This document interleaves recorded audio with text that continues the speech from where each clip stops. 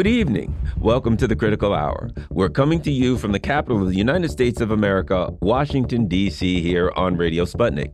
I'm Garland Nixon here with my co-host, Dr. Wilmer Leon. Thank you, Garland. For the next 2 hours, we will explore and analyze the salient news stories that are impacting the global village in which we live.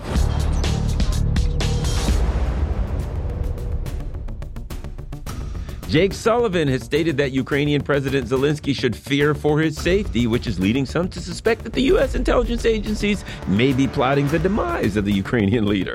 Also, Russia's military operation is nearing an inflection point as the battle for eastern Ukraine seems near an end. And joining us now to discuss this and more, Scott Ritter, a former UN weapons inspector in Iraq, author, and much more. Scott, welcome back to the Critical Hour. Oh, thank you very much for having me. Let's start here. One of Napoleon's observations is that you should never interrupt your enemies when they're making a mistake. Russia knows this, not least because they were careful not to interrupt Napoleon himself in 1812.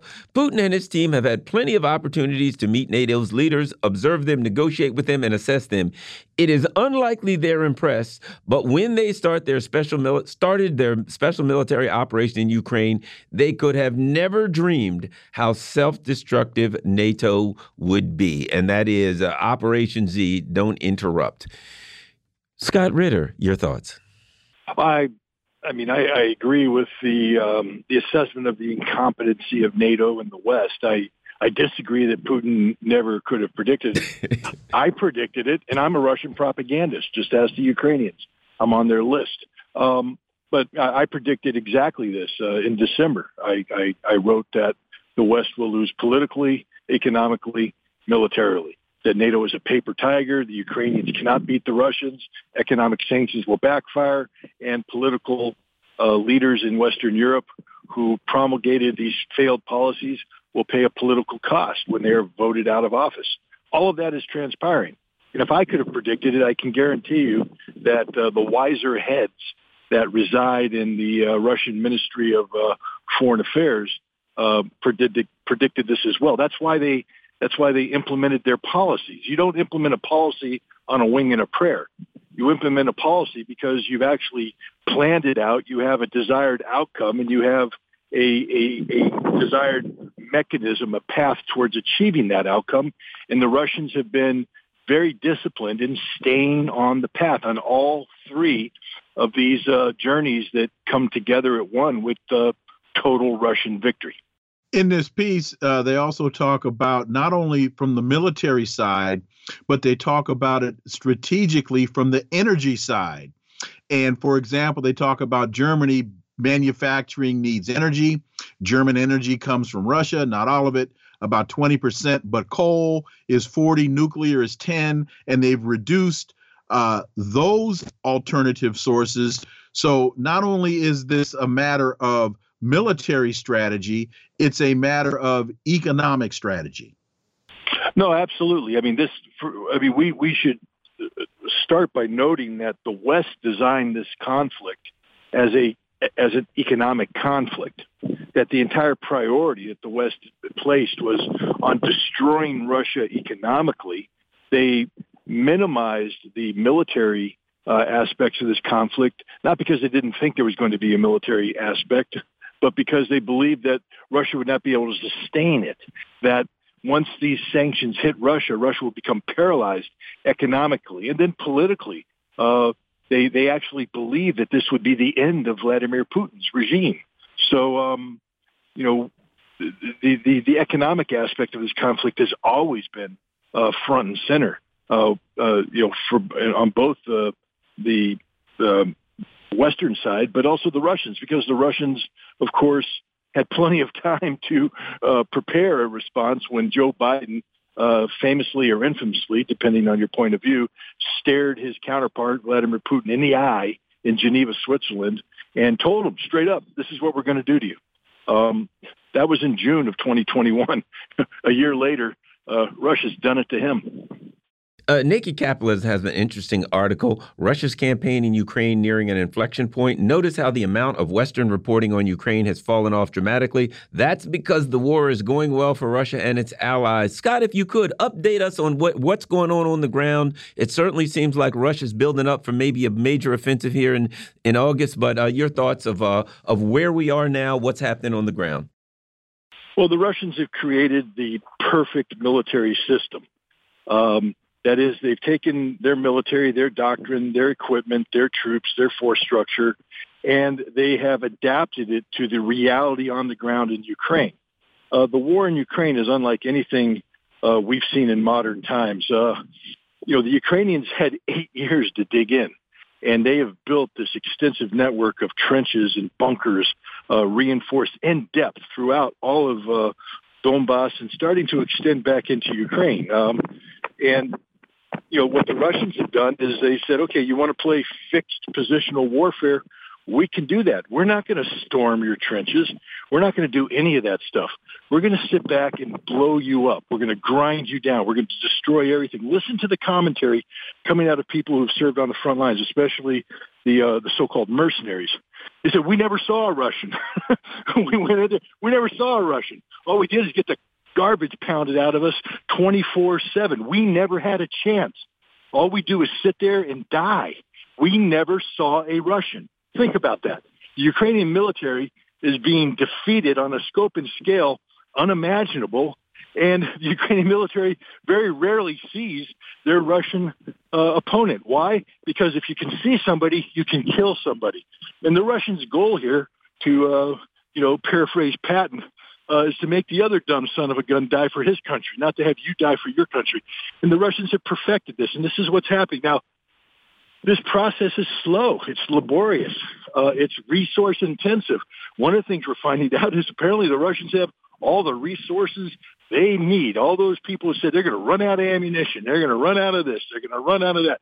Russians ain't running out of anything. You know who's running out of everything?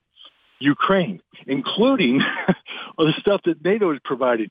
I mean, the French have basically given up, I forget how many years' worth of artillery production that they've promised now to the Ukrainians. So France's military is suffering. Germany says, we can't send you anymore. We don't have any more to send. The Canadians say, we've tapped out. The Brits, they got nothing. America, we're giving away so much, we no longer have sufficient stocks to fight a war.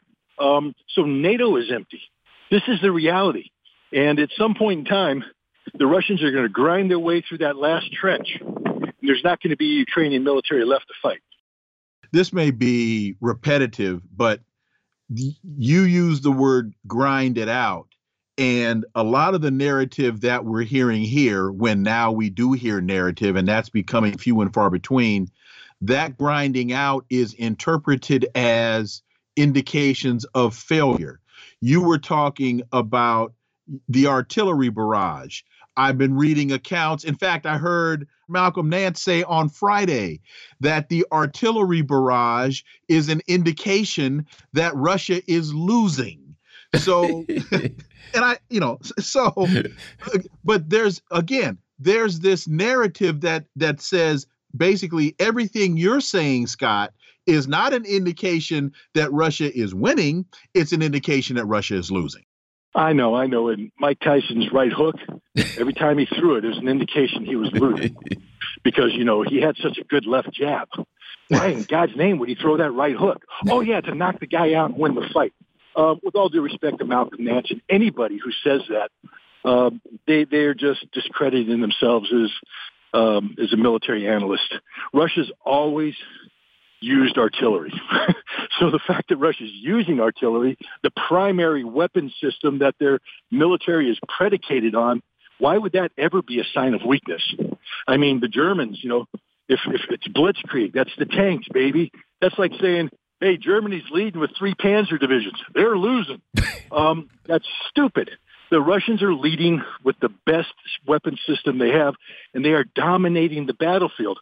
What's frustrating to the West is that Russia's not taking its tanks out in the open field and leaving anti-tank teams unsuppressed so that the Russian tanks can be destroyed by Ukrainian anti-tank missile fire. man, that's got to irritate a lot of people that the Russians aren't doing what we want them to do.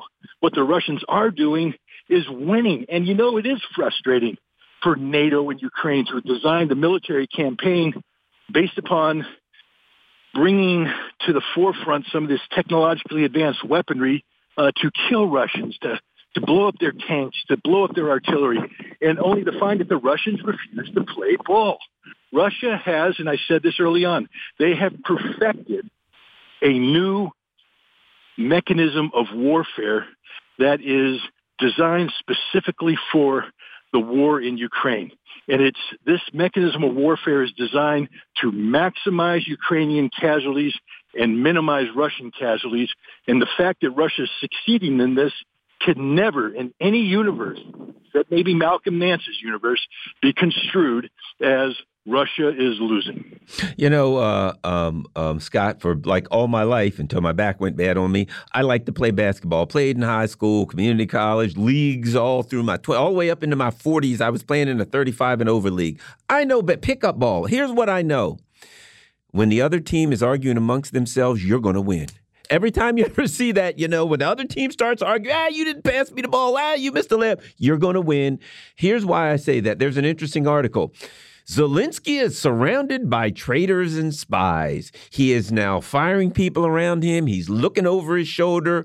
When that happens, collapse is imminent, in my opinion. Your thoughts, Scott Ritter? Let's never forget that Zelensky went from being a 78% approval rating president when he was elected to around 23% when the war started. He was already a failed political leader when this conflict started. The only way he could survive was to outlaw political parties, to ban political media, and to start arresting people and prosecuting people, including the oligarch that underwrote his entire presidential aspirations. And then he has surrounded himself with British intelligence officials and American intelligence officials who have him engaged in a ongoing verbal civil war with the Ukrainian Minister of Defense. This man is horribly unpopular. The West has built him up to be Winston Churchill or King Leonidas. He's not. He is a comedian who became president and has failed at everything he has done. His only success is the success of propaganda. And I've said this over and over again, and I'll say it again.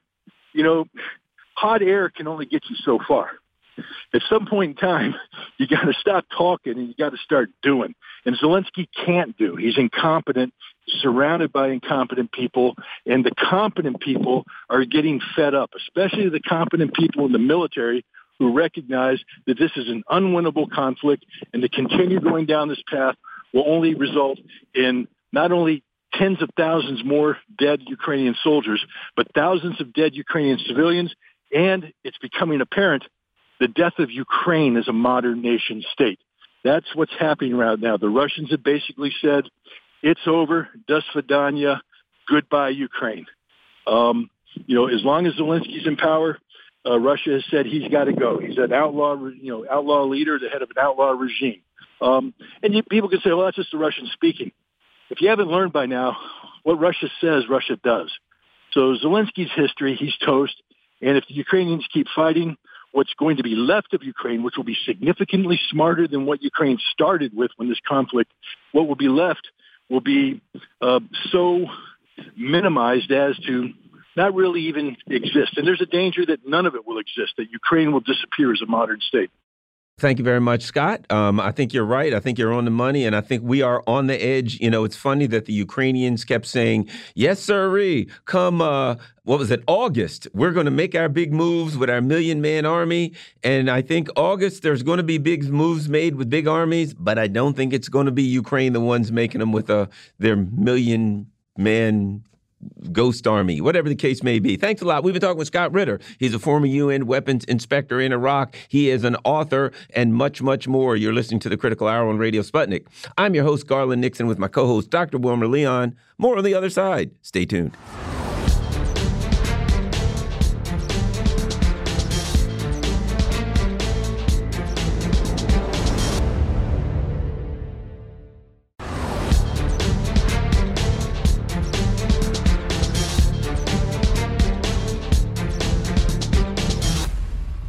We are back, and you're listening to The Critical Hour on Radio Sputnik. I'm your host, Garland Nixon, here with my co-host, Dr. Wilmer Leon. Thank you, Garland. The White House is concerned that House Speaker Nancy Pelosi's planned visit to Taiwan could spark a military crisis in the region. Also, President Biden's plans for Pacific NATO seem to be floundering as Asian nations refuse to join the coalition.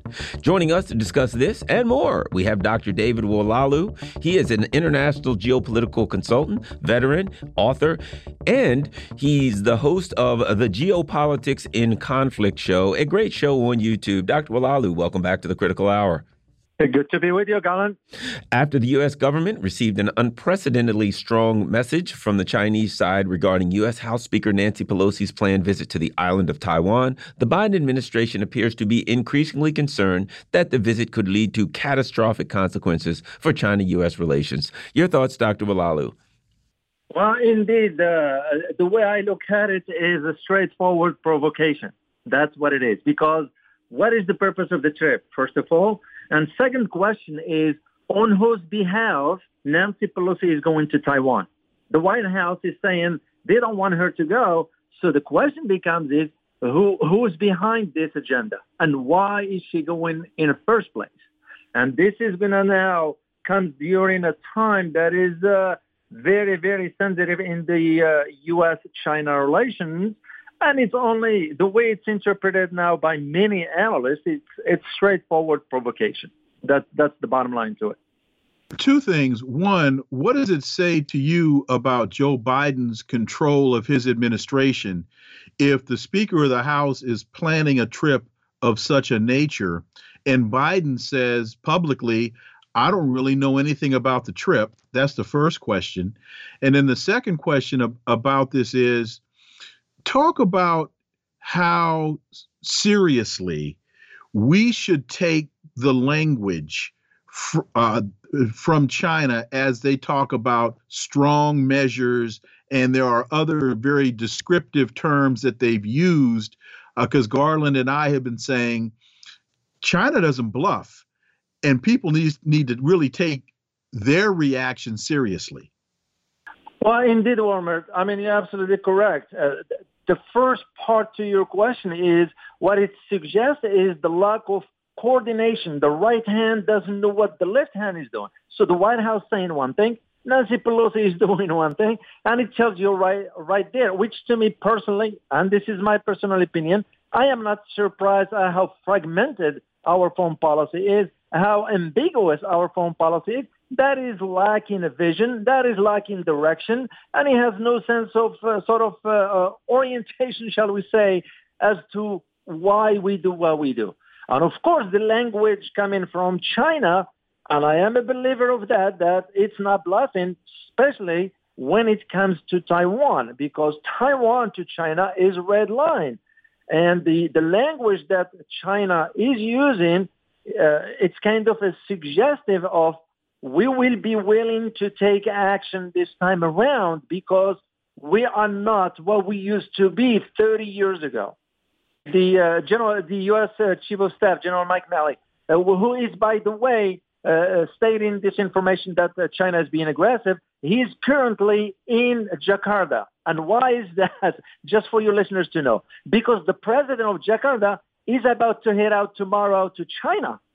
So you can just see they wanted to make sure that Indonesia does not lean towards China. And also this is in preparation of the naval exercises that's going to be going on soon between U.S., UK, Canada, Australia, and Japan. Is going to be in the area of the Indian Ocean.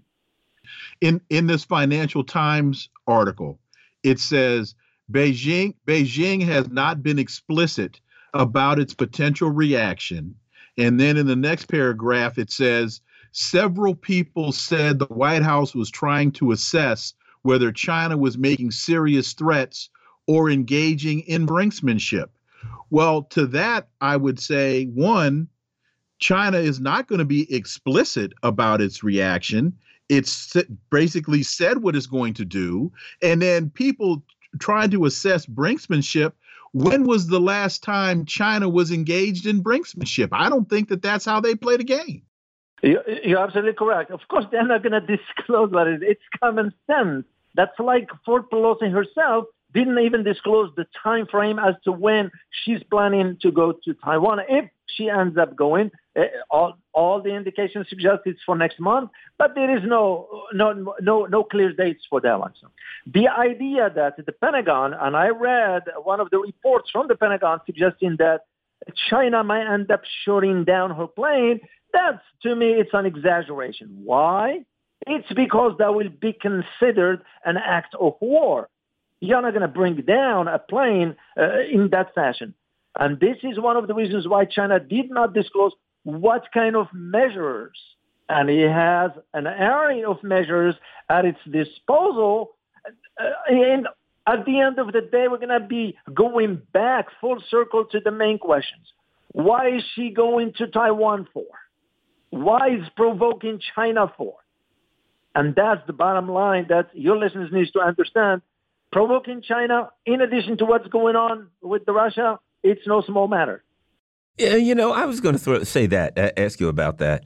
This is a very dangerous administration at a time when they're doing these exercises in the Middle East where they practice attacking Iran, and they're signing documents with Israel, basically saying we'll use all means to stop Iran from getting a nuclear weapon. At the same time, the CIA releases a document saying we have no evidence that Iran is seeking a military seeking a nuclear weapon. That's going on in Iran. Meanwhile, we've got politicians running around saying we're in a proxy war with Russia and we should send more troops and everything to Russia, and provoking a war with Iran. I mean, you're talking about World War III on three fronts. How dangerous is the Biden administration and these mad neocons? Which common sense suggests there is no way we can fight even two fronts, let alone three fronts, because you'll be dealing in the Middle East, you'll be dealing in Europe, and you'll be dealing in Asia. We don't have the capacity, despite what you hear about the amount of nukes and all that stuff. I mean, most Americans do not understand this kind of capabilities of the nuclear stuff, whatever. We only have about 400 missiles that are sort of armed, shall we say. And if you compare that to Russians who have about 3,000 that are armed, this is not the whole stockpile of the 6,000 nuclear warhead versus whatever we have. But yeah, the idea of ratcheting up this rhetoric to provoking more contentions, more tensions, more sort of confrontational language with China, what for? When we have our own issues to be dealing with here. I mean, most Americans will be floored to find out that we have been selling oil to China, for example. We've been selling oil to India. So while Americans are paying high prices at the gas pump, what's wrong with our government? Why are we embarking on this policy and this is again, I find myself saying this again, the foreign policy decision makers, they are amateurs. They have no clue about how to even decipher what geopolitical tensions are all about and to understand that their acts, their decisions are leading us to a very destructive outcome. RT has a piece, the U.S. wants to use China's neighbors against it. Will the plan succeed? Last week, Kamala Harris had a video address to the Pacific Islands Forum, and during the exchange, she vowed to increase U.S. cooperation with the island nations, warned of bad actors, and pledged to reopen U.S. embassies. Is this really too little, too late? I will have to concur with your assessment, Wilmer, because whether you look at ASEAN countries, whether you look at some other countries in that region, they are realizing they're seeing where the trends are headed. And there is no way, no matter what the U.S. says, and this is why Mike Milley is in Indonesia, there is a big concern about Indonesia moving because, and I argued this a year ago, there was a video on our channel that I argued back then that Indonesia is dumping the United States for China. And of course, we get a lot of criticism for it, but I am watcher of trends. I see where the trends are headed. And this is why the vice president's statement, it's nothing but an empty bravado, no more, no less. ASEAN countries or Asian countries rather, including ASEAN members, they are not going to jeopardize their economic prosperity. They are not going to be caught in the middle between the U.S.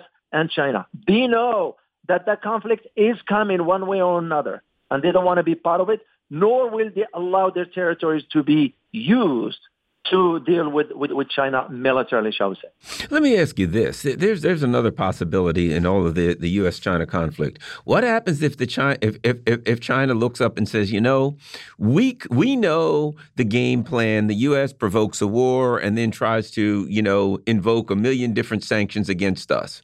So we'll have to deal with the war and the sanctions. You know what? We're only going to deal with the sanctions, and we'll employ the sanctions regime.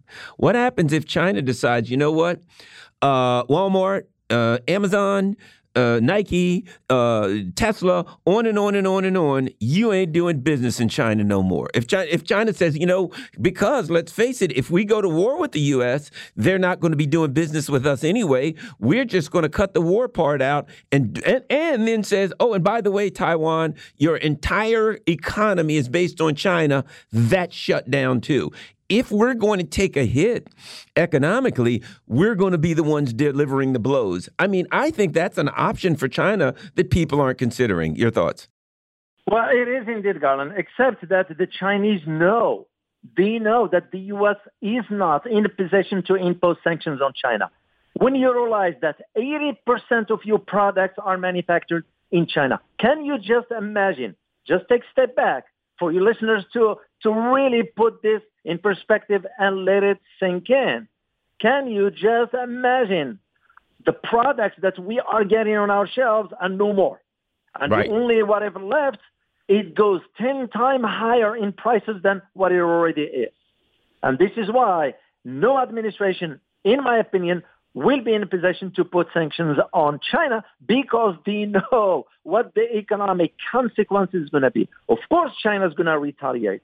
And that's going to give an incentive also to China to go ahead and take over Taiwan because this is going to have to be end one way or another. And now it's the perfect opportunity for them to do so. And that's why I don't see, first of all, the U.S. Imposing sanctions because we can't. Because you'll start seeing massive demonstrations here in the U.S. when anytime, that's human nature. Anytime you start messing around with people's livelihood and food and so forth, we go into a different mode, shall we say. You're getting up into the survival mode, that is.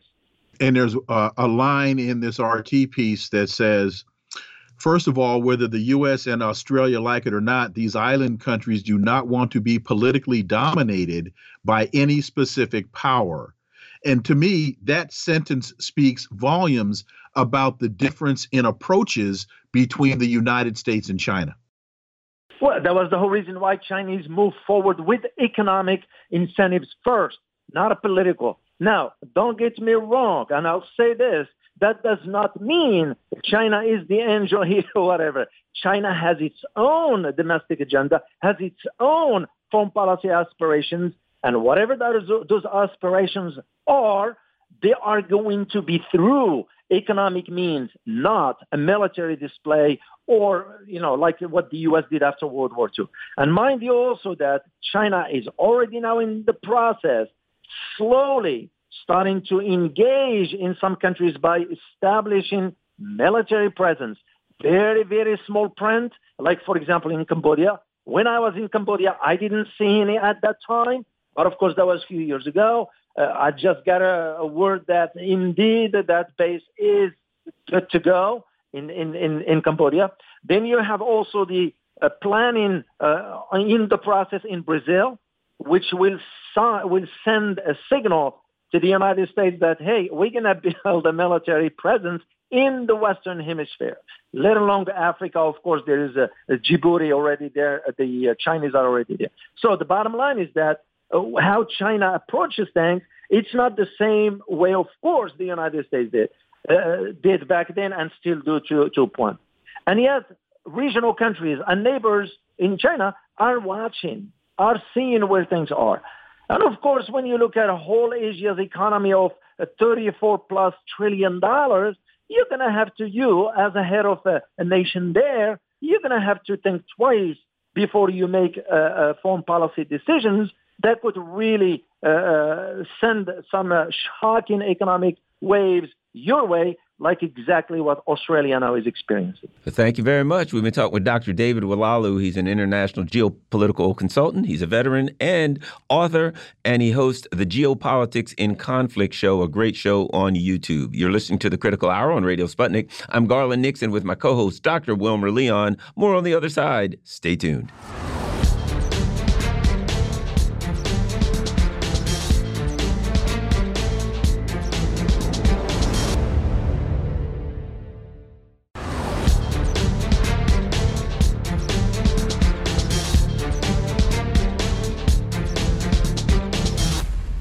We are back, and you're listening to The Critical Hour on Radio Sputnik. I'm your host, Garland Nixon, with my co-host, Dr. Wilmer Leon.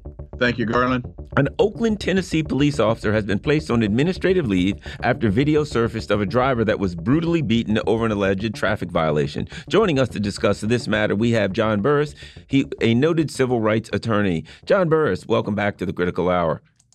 Well, good. Good to be with both of you. I saw this case, and it brought back a lot of memories I have of cases I've been in the past. And you would think that this kind of beating, this kind of conduct would not still be occurring, but it is. And it only shows how a very minor event can become very tragic for an African-American male, because we don't know what kind of damage this young man will have for a long time in terms of the kind of beating he took, being hit on the head and stepped on and tased and batons and slammed. It's going to have lasting ramification, and a person's career could be changed. His life could be changed forever as a consequence of a minor incident where an officer should have exercised more discretion, could have understood that the case was so minor that it did not justify running into a person's house and beating him in the middle of his house. So a very tragic, unfortunate case for this young man, but also illustrates the harm that can come to a person when dealing with the police over something very, very insignificant and minor. What about the fact that they said they put on their lights, but they didn't put on their siren, that he stopped in front of his house and he runs into his house? I can understand the police being concerned about they don't know what he has in the house, but it just seemed to be out of hand from the very beginning. Well, absolutely. It was a very minor event. Now, clearly, if I had to advise this young man, I certainly would not have advised running into the house. I would have said stop. And that's the first thing, is that you don't run in that manner. And then when you run into your house, there's a concept called hot pursuit. Now, hot pursuit means you can run into the house after that person if, in fact, that person has committed a type of crime that would justify it. This did not justify it. But at the same time, the officer in his own mind's eye didn't know. He could have waited, of course, try to make some contact with this young man or his family at the house and stayed outside without running inside. What I don't get is once they did run into the house, that doesn't mean you get to beat them. Just because they run into the house and run away, that's not a license to administer street justice. Well, you know this. This is kind of an old line concept that if you run, you pay. And part of paying is you're going to get beat. And that's certainly the issue that I have fought against for many, many years, that just because the person runs, that doesn't mean you get to beat them at the end of it. That's punishment on the street for making you run. That's a concept that has existed in many departments, and it's one that we have to constantly fight against, because what can happen is what happened here. A kid is severely injured, and a promising career he has may be shortcutted by what happened here. Something very minor and insignificant that took place, and the cops' overreaction to it. Well, yeah, and as you know, and I taught this stuff in the academy, and what I taught, and I'm sure you've heard this, if someone hits you with a chicken feather, you can hit them with a turkey feather. You can only elevate the amount of physical response necessary to effect the arrest. Now, apparently, they charged him with, the normal stuff, which would be resisting arrest, blah, blah, blah. They beat this guy mercilessly. I don't see charges of assault on a police officer. I don't see any indications that a police officer was punched, hit, injured in any way. Yet this guy, it's not like they were twisting his arm to handcuff him and his wrist got broken, which you wouldn't want to happen, but okay, you could see that. But for somebody to be beaten, have their head stomped on basically, and to be tased would imply that there was an assault on an officer of some type, and there's no evidence that anything happened that this particular suspect did to raise the level of violence to the letter of this kind of force continuum thing going on. Your thoughts, John? You know, my experience with a police officer in this situation, once they use force because they didn't because you resisted or you had a big mouth or you pulled back, once they use force, then what's going to happen is, you're going to get beat up badly. And number two, the victim, is going to get charged. Right. And the charges that we have here, resisting arrest, assault on a police officer, they're so typical and so common. Those are cover charges from my way of thinking and my experience. So it is not surprising to me. That's why I said it's so tragic, because now he gets arrested for assault on a police officer, resisting arrest. Even if he prevails, those two charges will somehow remain on his record. And he is an engineer of some type. If he wanted to work for the government or some kind of high sophisticated group, he will not be able to do it because this will be on his record. So it's really grave collateral damage that he is going to suffer as a consequence of this, all resulting from a very minor event. Do we get to a point that his defense, and I'm using him generically, just based upon this circumstance, not necessarily this particular case, but do we get to a point where people of color in this country say, based upon the historic performance of the police, we are always in fear of our lives, and therefore his getting out of his car and running into his house was a rational response because of George Floyd, Rodney King, and the list is as long as my arm, that we can no longer trust the police? Well, I think you're right about no longer trusting the police, but I also know that because the police are dominant and the rules in society are favorable toward the police in terms of the apprehension, that is a discretionary point they get control of. And it is not enough to say that I was afraid and you run. Because once you run, you create another form of offense that is there. So I don't know that we've gotten to that point, even though there's risk involved. I think the only way to handle something like that, to minimize that, even though you don't know who the police are and what they're likely to do, is that you yourself have to control that situation. You cannot run. You just cannot run. You cannot fight. You have to do what's necessary to de-escalate the situation. If the cops don't do it, you have to do it. Because they have the gun, they have the power, and they can make these false charges against you that can ruin your life. And so I believe that and I give this message to young people and everyone, you protect yourself as best you can by following directions and de-escalating the situation. And don't put your life and the control and your well-being in the hands of another person, particularly a man with a gun or a woman with a gun whom you don't know. So I often recommend, put your cell phone on, put your video cameras on, whatever you got to record the circumstances, even if they don't like it, because you need to have a record about what happened. And fortunately, there's some videos here that should be helpful. But this is a situation where the DA has some responsibility here as well. The DA could look at these facts and say, this doesn't make any sense, and dismiss these charges against this young man, and also do what's necessary to get the record wiped clean, because that's the important part. It's not enough just to have it dismissed. You need to have something that says your record has been expunged as if this never happened. Otherwise, collateral damage will be there forever. There's an article in the Washington Post that's interesting. Police sergeant charged after gripping a colleague's neck during arrest. The suspect was already handcuffed, getting into the back of the police car in Florida when Sergeant Police approached him with a can of pepper spray in one hand. "Look at me," police yelled. "If you're going to mace me, mace me," the suspect said. Police screamed he would remove the suspect's soul from his body. Apparently, a female officer walked up and tried to say something to him, and he choked another police officer. Again, it shows this guy was just out of control. If he's going to choke a police officer, I wouldn't want to be the person who was pulled over. Your thoughts, John Burris? And now we have police departments, and it's just happened in Washington, D.C. They're requiring officers to intervene when other officers are going beyond their responsibilities. And so here you have a female officer intervening, and the cop grabs her by the throat. Well, actually, the intervention portion has been part of many departments for a long time. Unfortunately, the officers don't abide by it. Many officers are present. They see bad conduct taking place. They will turn their head. They didn't see it, even though they may have, and they don't report. And that's because the code of silence that exists and the potential retribution is so powerful. The brotherhood, the sisterhood, however you want to call it, actually has power over these officers who prevent them from coming forward.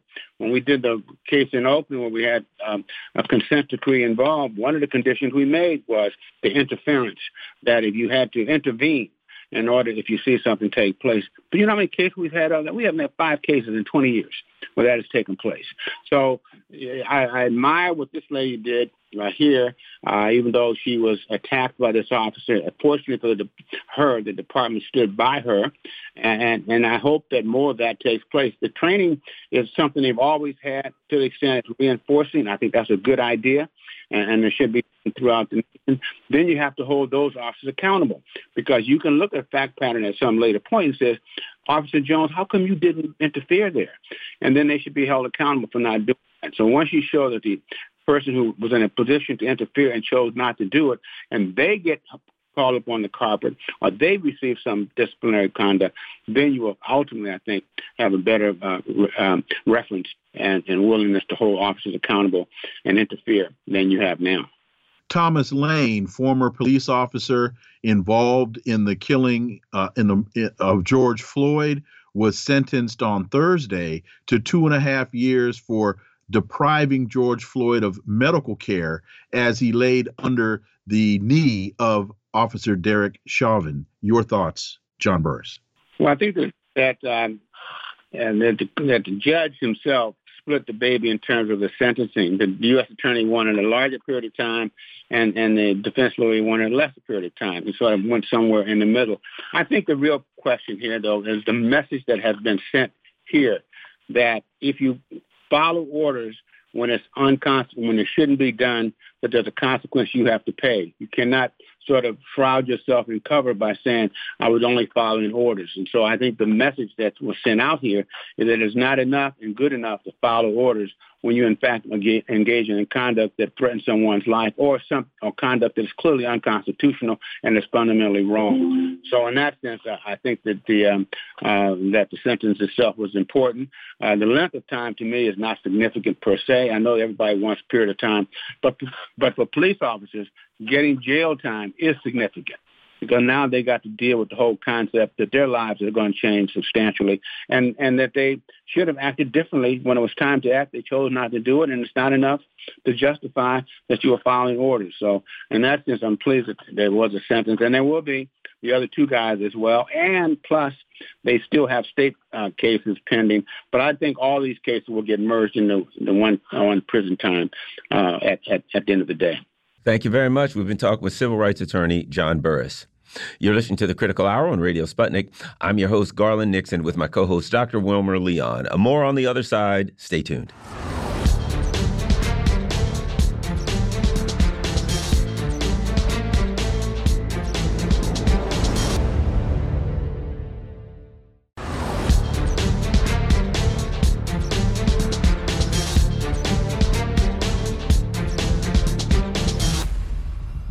We are back, and you're listening to the Critical Hour on Radio Sputnik. I'm your host, Garland Nixon, with my co-host, Dr. Wilmer Leon. Thank you, Garland.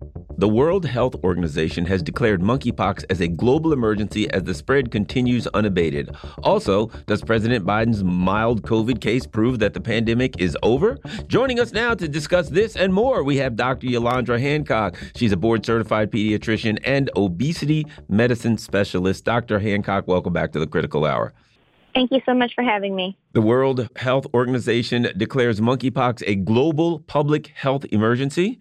We have an outbreak that is spread around the world rapidly through new modes of transmission, about which we understand too little, said the WHO chief. Dr. Hancock, what do we need to know? We need to know that our numbers are continuing to increase. We now have over 6,000 cases of monkeypox that have been identified across more than 60 countries, inclusive of the United States. We also need to recognize that although the predominance of the infections have been within what we call the MSM population, men who have sex with men, it does not mean that other populations have been excluded. We just diagnosed in this country 2 pediatric cases of monkeypox just this past week. So it's important for folks to recognize that this isn't in a specific community. We made that same mistake with HIV. We have to pay attention to the fact that all of us are at risk. The benefit of the WHO identifying this as a global public health emergency is that it activates systems and money for us to be able to create what hopefully will be a coordinated response. In this Common Dreams piece, it says that the U.S. Centers for Disease Control confirmed the U.S.'s first 2 cases in children. How concerning is that to you, and are you comfortable with the response from the United States, the CDC, and the other agencies that are responsible for public health? I'm very concerned given the fact that we're seeing it in the pediatric population. As I just mentioned, the initial reports in the media was that it was within populations, within the MSM population. And so the notion that this excluded anyone else was the first narrative. The fact that now children have been identified here in the States with it is concerning. The question is, what are we doing about it? I was just in a conversation with a colleague where I asked her, I said, do you know how to test for monkeypox? Do you know how to connect patients to the vaccine for monkeypox? And for both of us, the answer was no. I swear I feel like we're in Groundhog Day. We're in the same position in July of 2022 with monkeypox that we were with COVID in March of 2020. There hasn't been the infrastructure that I would have hoped to be created in this country to strengthen our public health infrastructure so that immediately when the WHO acknowledges that this is a global public health emergency, and even before that, that there would be resources available. We know based on reports in our doctor circles that folks are struggling to be able to have the equipment to test people for monkeypox. There have been misdiagnoses among patients, and heaven forbid we try to get a family connected to perhaps get the vaccine. We know the vaccine is in short supply, and it isn't quite clear how I would access it in order to link patients to it, even if we knew that the vaccine was available.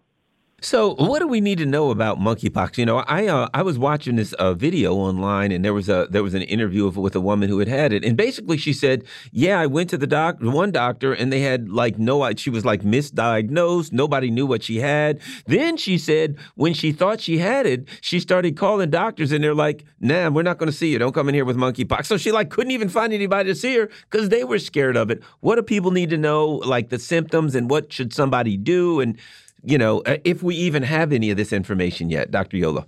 Absolutely. So what usually begins is what we call a prodromal symptoms very similar to the flu, significant muscle aches, really high fever. After a couple of days, the patient will then develop what are called pox. They're like these fluid-filled blisters on the face, the hands, and sometimes it can be distributed throughout the body. But the interesting thing, Mr. Dixon, with monkeypox is that it can show up in different ways. It's almost like syphilis. Syphilis, we always call in medicine, is the great imitator. Syphilis can show up as almost anything, and monkeypox has started to behave that way. We have seen patients reported with just a single genital lesion in their private area. I'm going to say private area because I'm a pediatrician. There have been nothing more than sores in the mouth, similar to what we call Coxsackie or hand, foot, and mouth disease, also known as stomatitis. So it can be unclear that this is monkeypox until a patient presents with widespread vesicles all over their body in a similar pattern to what we used to recognize as chickenpox. The difference between chickenpox and monkeypox is that monkeypox is painful. Chickenpox is itchy.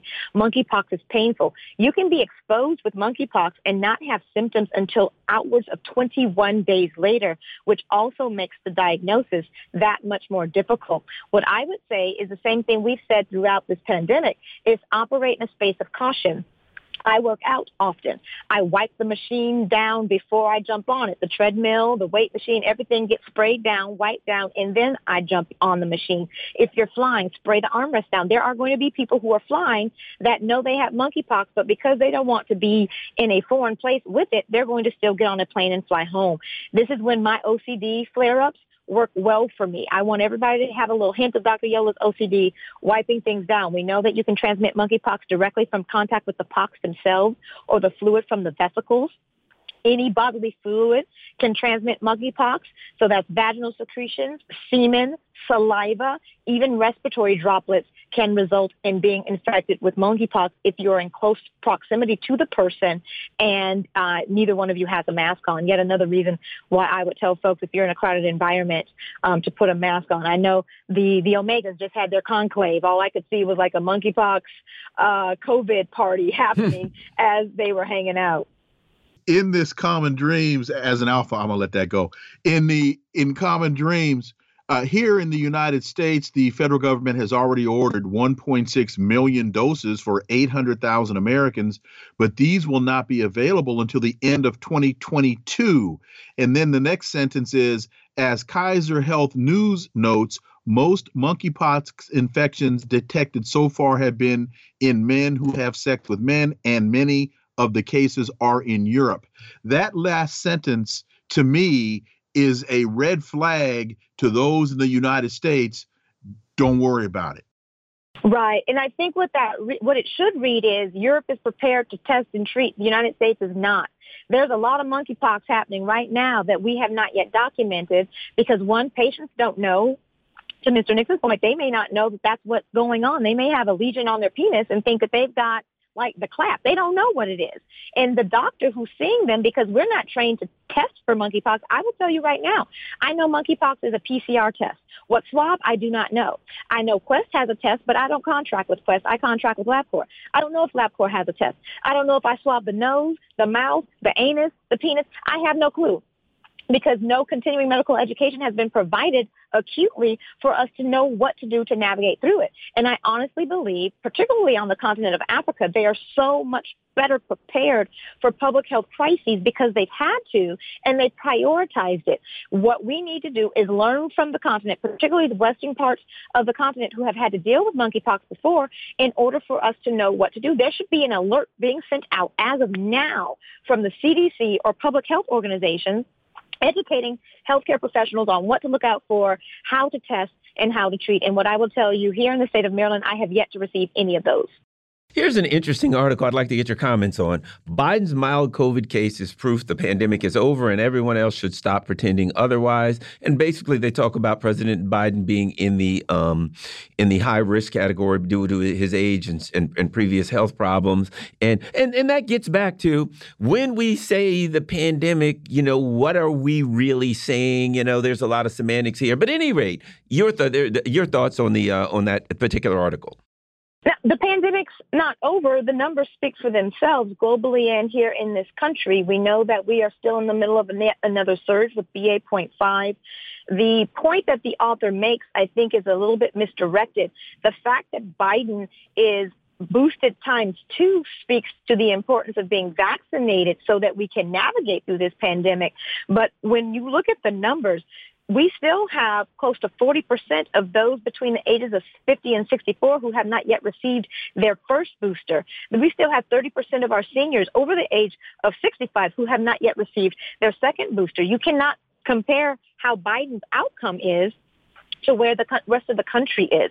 We know that because of BA.5, we've seen an uptick in deaths. They have now doubled per day. They were averaging around a little less than 300. They're now close to 500 because of this variant that can escape even previous immunity. What this author should be focusing on is encouraging people to get boosted up or to protect themselves from getting COVID so that their outcome is similar to the president's. When he says that because Biden made it through, that the rest of the country also will, and all we have to do is focus on getting people vaccinated, well, guess what? That's what we've been doing. And we have only had moderate success. When we see school systems getting ready to put mask mandates back in place, it's because we know the BA.5 variant can evade both immune response, both due to the vaccine and to natural infection.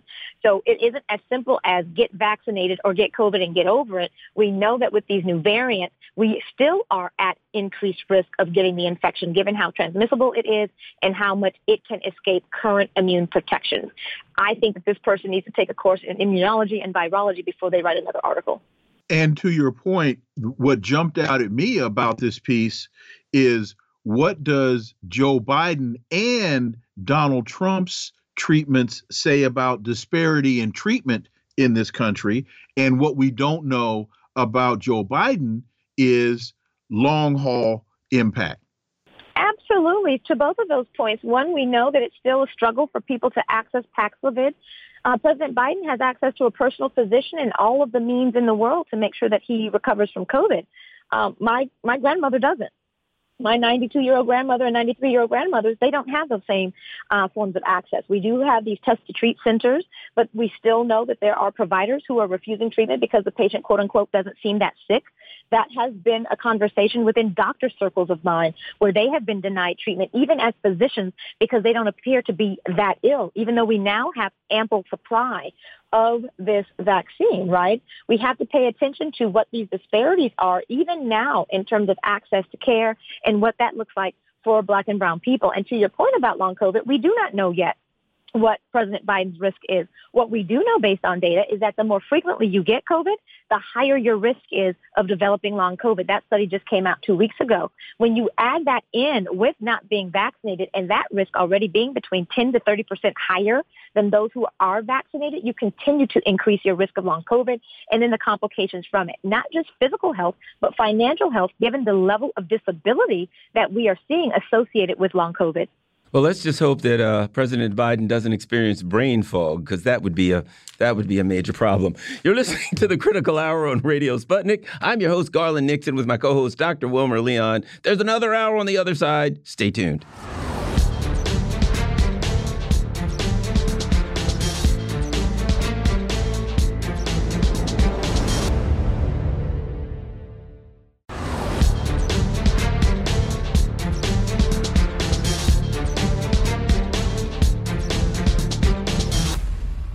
We are back, and you're listening to the Critical Hour on Radio Sputnik. I'm your host, Garland Nixon, with my co-host, Dr. Wilmer Leon. Thank you, Garland. Iraq will be hosting a critical meeting between the foreign ministers of Iran and Saudi Arabia as U.S. plans for a Middle East NATO appear to be falling apart. Also, the demand for the U.S. to stop occupying Syria and stealing its resources is growing. Joining us now to discuss this, we have James Carey. He's a writer, activist, and podcaster. James, welcome back to the Critical Hour. Oh, it's good to be here. And what's your site? What's the name of your website and your podcast?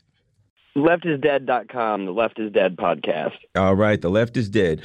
Iraq said Saturday it was preparing to host a public meeting, interesting, of the foreign ministers of Iran and Saudi Arabia as the two rivals seek to mend ties. This could be major stuff here. And the thing about it is, that I think is of great consequence is that Iran and Saudi Arabia are two countries that both have interest in joining BRICS, and they seem to be working with Russia and China. It seems to be this new world order. There's some big things going on. James Carey, make some sense of this. Yeah, well, I think there's a lot of leverage being played here, right, with everybody.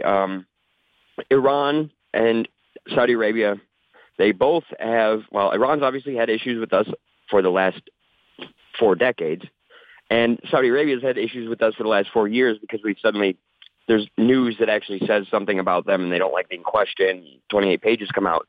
But I think you have Putin, who's become this power broker since Syria, and sort of a peace broker. And as he's kind of touring this region and making these new alliances with people, I think he's telling some of them, like, hey, if we're going to do this, you have to move to at least do something. And I don't say that Iran and Saudi Arabia are going to come back together in any meaningful way. I think the Saudis are going to prioritize their relationship with Israel, and they're probably hoping to do that under a Republican administration.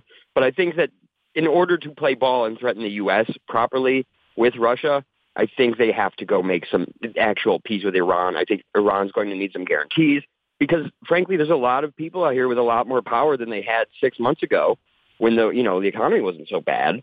There's Iran and there's Russia and China. There's these people that were shut off that have a lot more power than they did just a short while ago. And I think you're seeing that certain people are making their demands known now, whether it be Russia, Iran, Turkey. I think you're just seeing players negotiate out how they're going to work this because some of them don't actually want to go, but some do. I think Iran has nowhere to go anyway. They're going to go east. Turkey, well, you can't trust that. They'll always stay west. And the Saudis, they know they own most of our debt. So where are they going to go? There's a play here for them too. But I think that we're just seeing a shift, and it's everyone's going to try and get what they want as they shift into place, but certain players are going to be more well-intentioned than others. To your point about certain people are making their demands known, what about the fact that this next meeting is going to be a public meeting, as they say, unlike previous encounters which were secret and held between intelligence and security officials?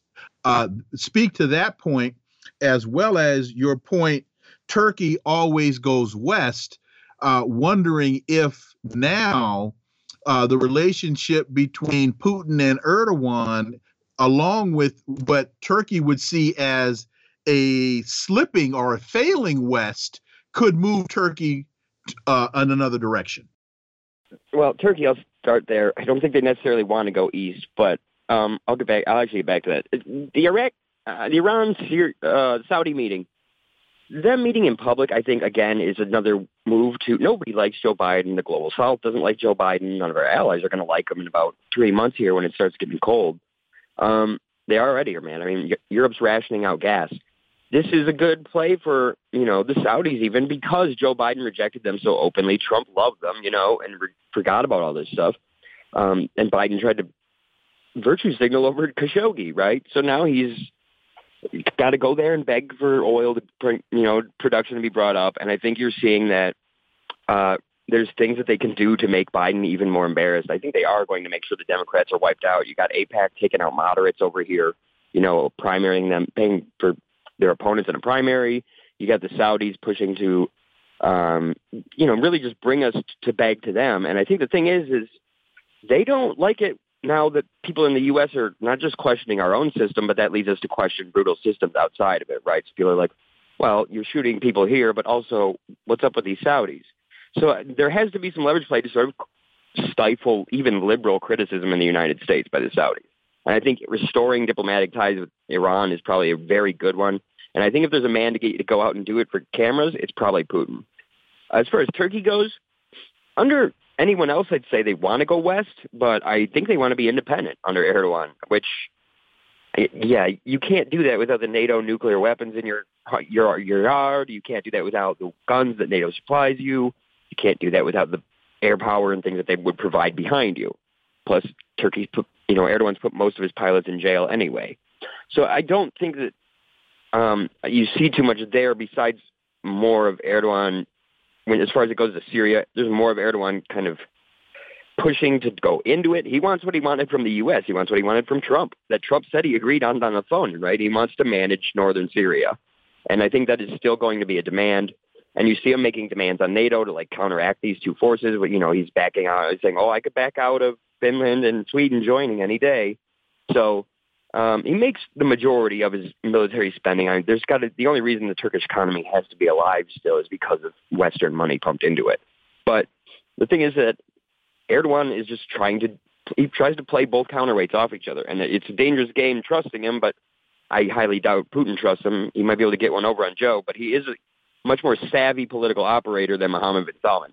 Mohammed bin Salman probably needs to go do this for himself just as much as he needs to do it for Russia, but Erdogan, he can do whatever he wants. He can flip on you the next day. You'll never see it coming.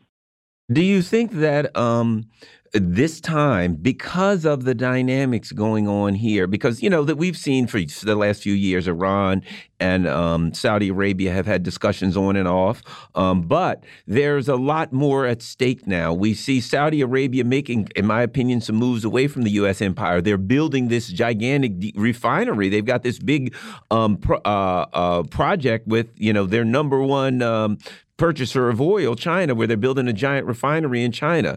They've certainly, it was very interesting that right after Biden left, within a few days, MBS was on the phone talking to Putin, and they were reiterating how wonderful their friendship is. Do you think, yes, they've had these discussions in the past, but the dynamics now mean there's a lot more in it for Saudi Arabia to start making a shift away from the U.S. And more towards the East?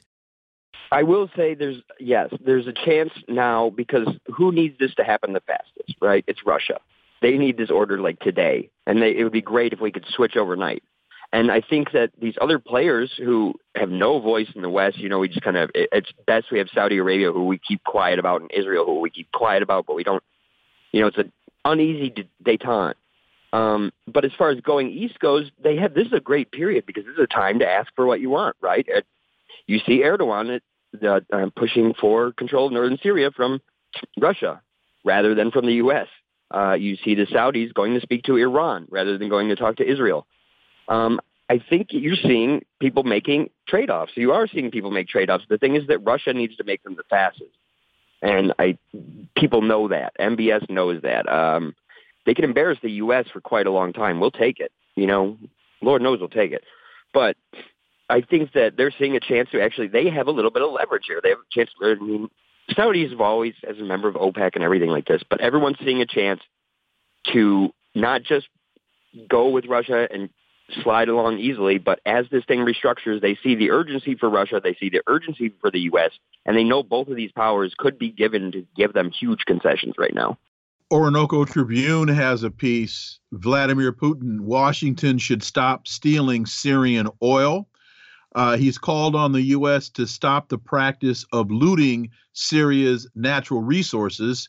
And of course, this also ties into Israel trying to tap into natural gas reserves. Speak to that, and what does that say about alignments and relationships?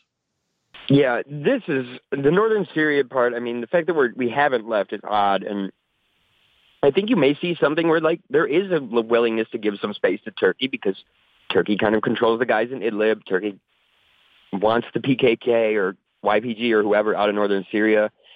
And there's this question of, how do you get the U.S. to leave? Are you going to fight them with a NATO ally, or are they going to have to retreat to a NATO country like Turkey? The thing is, we are desperately grasping for resources. Chances are most of that oil goes to Turkey and the EU, but we are desperately grasping. We need anything. I don't know how bad we'll fight for northern Syria, but I don't see how we can get out of it. The thing is, you see the U.S. has really blown any chance they've had to do any alternative. I think the biggest thing we've seen messed up recently is the talks with Iran. You have Iran in a stronger position to ask something out of Russia than ever before, and to ask the Saudis to come over and reopen an embassy when they talk to Putin. There's nothing that the U.S. can do. There's nothing that they can demand of anyone, because if things get tight in northeast Syria, what's Turkey going to say? And Turkey knows, Iran knows, Iraq knows, Israel's operating out of northern Iraq. There's going to be a problem there. You know, as these things, if they really do get encircled there, you're going to see a big problem, because you're going to have the war in Ukraine, but suddenly there's actually U.S. troops there openly, you know, we have on paper at least. With Ukraine, it's kind of fine to get Ukrainians killed, because we can just ignore the bad parts of it and the occupation parts of it.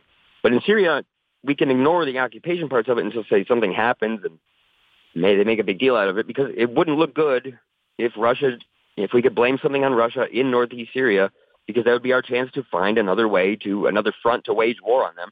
But at the same time, if we haven't got anybody to sanction them yet, I don't know that we will. It seems to me the U.S. is in a tenuous position, in more so than in my lifetime, in the Middle East, in that they're traditionally, Saudi Arabia was, they were very close with Saudi Arabia and the Gulf states, of course, Turkey being the NATO member. But it seems to me that one of the things that's happening, James, is it's tougher and tougher for these countries, leaders, to continue to support the U.S.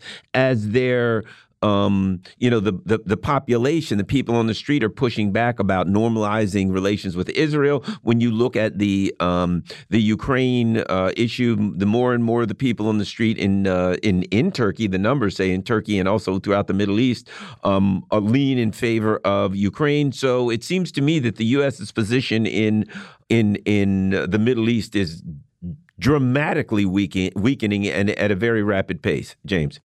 Yeah, I will say I think everybody wants us out of there. If there's one thing that is important to Erdogan, it's the fact that the man wants to trade with Iraq. The man wants to trade with Iran. The man wants to do business. He would like to do business with Syria. He would just like to have him running the special economic zone up north. He's going to make demands, but I think that Erdogan will always sort of stay west. But there's going to be these, I think there will, like we've talked about this before, there will be this non-aligned movement, right? And I think Erdogan is one of the best examples. MBS, again, is a debt holder here and stuff like that. I don't think he's smart enough to maneuver it quite like this, and I think that's why he's going to Iran to do something he won't do. But at the same time, even with the backlash to their normalization with Israel, I think that Russia could also push them to cooperate with Israel to some extent. They'd probably be better at it than we would.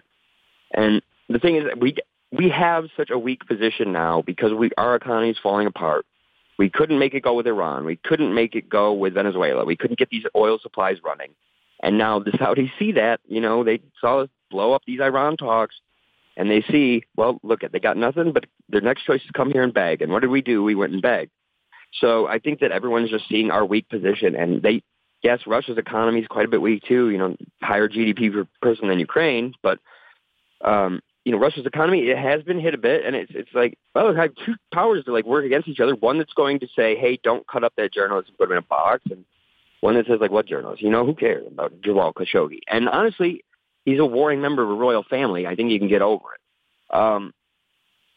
But I think that the people are seeing the U.S., we're begging, right? We sent a delegation to tell Maduro we'd talk to him down in Venezuela. We tried to do Iran, but couldn't because Russia was at the table. So, we wouldn't have done it. But the fact is we've blown every other alternative. And I think that people see that we have nothing to do but try to turn the old system back on desperately, and it's not working.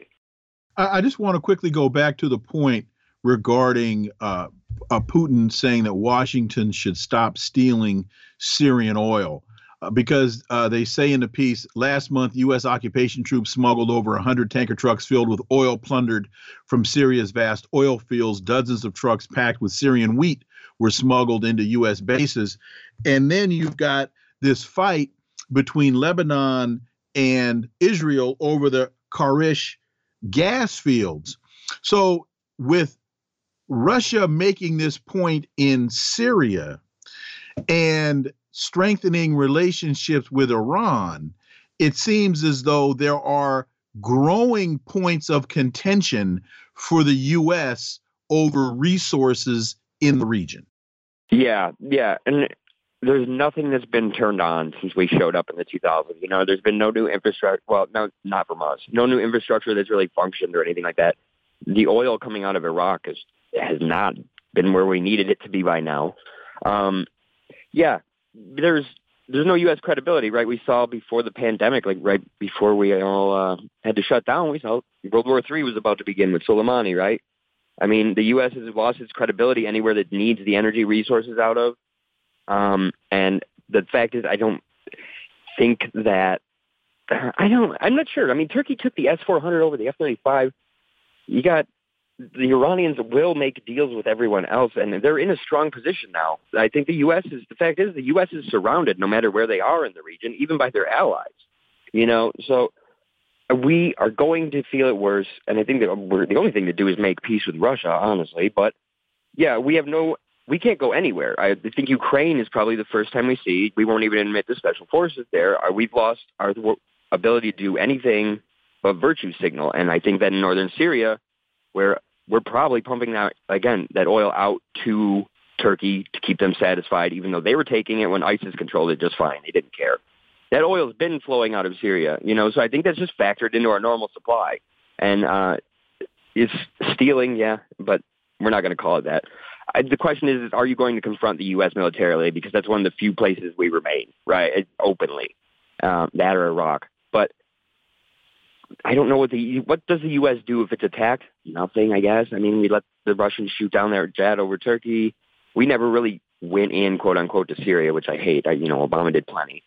But there's nothing for us to do but virtue signal. I mean, what would Joe Biden do if, say, 10 special forces guys got killed in northeast Syria by probably some Turkish mercenaries, honestly, because that's who will probably end up doing it.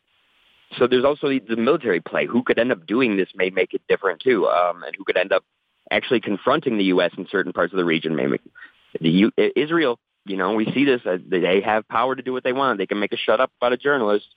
So there's no pull there. There's nothing the U.S. can do but literally be a virtue signaling empire at this point. Let me ask you this, James. With the U.S. making all this noise about they're ready to use force or whatever, any means necessary to stop Iran, and they're practicing attacking Iran with Israel. It seems to me that Saudi Arabia saying we're making a deal with Iran, et cetera, is almost like a blocking mechanism that they're like, we got a minute and a half, your thoughts. Are there forces now saying we're going to do this to block that? Because it gets awful hard for Israel and the U.S. to do it when if the Saudi Arabians are finding peace with Iran. A minute and a half. Yeah, it definitely would be. It would blow up the whole King David Accords or whatever, I think that, again, just like MBS and Erdogan, I see this very characteristically evasive tendency in both of them where you don't necessarily know what they want. The thing is, you can see what the Saudis want with the U.S. because it's much more open. Like, they don't care what they ask us for. They don't care that they ignore the journalist.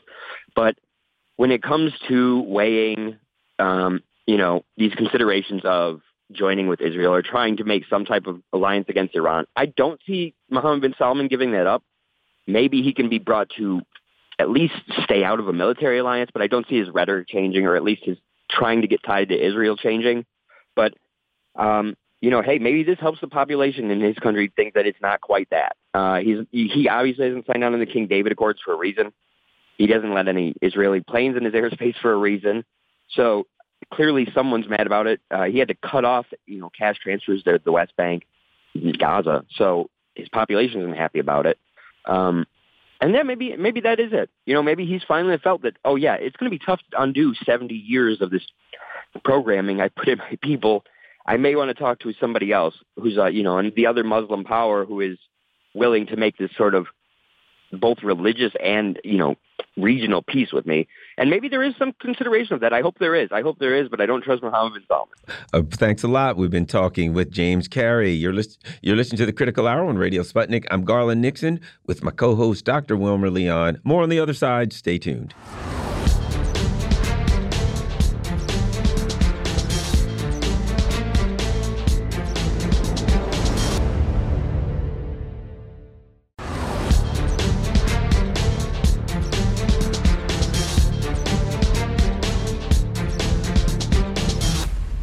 We are back, and you're listening to the Critical Hour on Radio Sputnik. I'm your host, Garland Nixon, with my co-host, Dr. Wilmer Leon.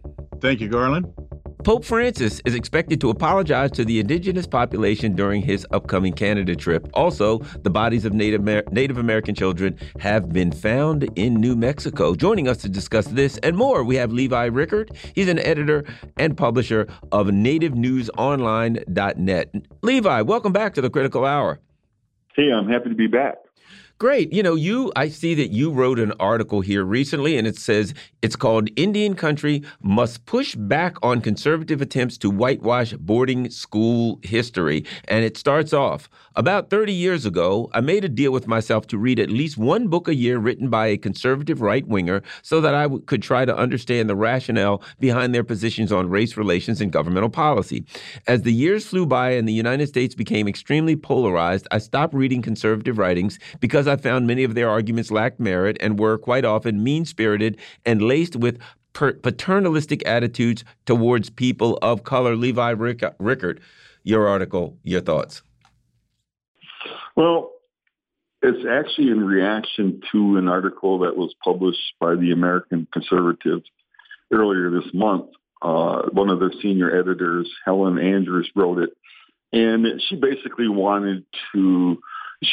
saying that the Department of the Interior is making a big deal of nothing when it comes to Indian boarding schools, and argued ultimately that assimilation was very necessary. They had to do what they did to these Native children just in the name of assimilation, and to kind of, in a sense, take us out of the dark ages, because we were, the savage, uncivilized people, and didn't know how to take care of ourselves. So therefore, they had to do that. And I guess as publisher, editor of Native News Online, I felt like it's time for Indian country to push back on this narrative, because if we're ever going to change as a people and heal as a people, we need to be able to be part of the narrative, write our own narrative, tell our own stories these days, and not always listen to what these conservative people are trying to tell us we need to believe in, and basically say hogwash. This really wasn't so bad what happened to Native kids, where children did die at these schools, and it's a travesty. That's why the Pope is in Canada this week. He made an apology to the First Nations people up in Canada today, and I think it's just time that we as Native Americans, and certainly I have the vehicle with Native News Online, to really push back. In fact, in this article, Andrews writes, this attempt to create a national scandal over Indian boarding schools is a thoroughly political scheme contrived by activists to stoke outrage regardless of the facts.